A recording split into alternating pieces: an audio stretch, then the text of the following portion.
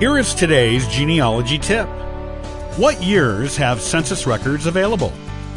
Beginning in 1790, the United States took a census of the entire country every 10 years. This tradition is still continuing today. The census records are divided by state, then county, then city or town.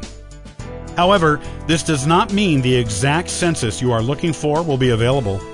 Many counties and entire states have had their records lost in the earliest censuses, usually the ones between 1790 and 1830.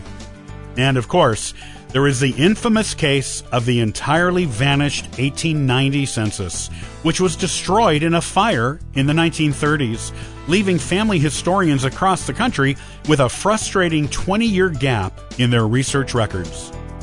Also, a federal law prohibits census records from being released to the public for 72 years after they were taken, to protect individual privacy. So far, all records that exist from 1790 to 1940 have been released. The 1950 census is scheduled to be released to the public on April 1st, 2022. You've been listening to the Ancestral Findings Podcast. Be sure to subscribe to our YouTube channel, like us on Facebook, and follow us on Twitter.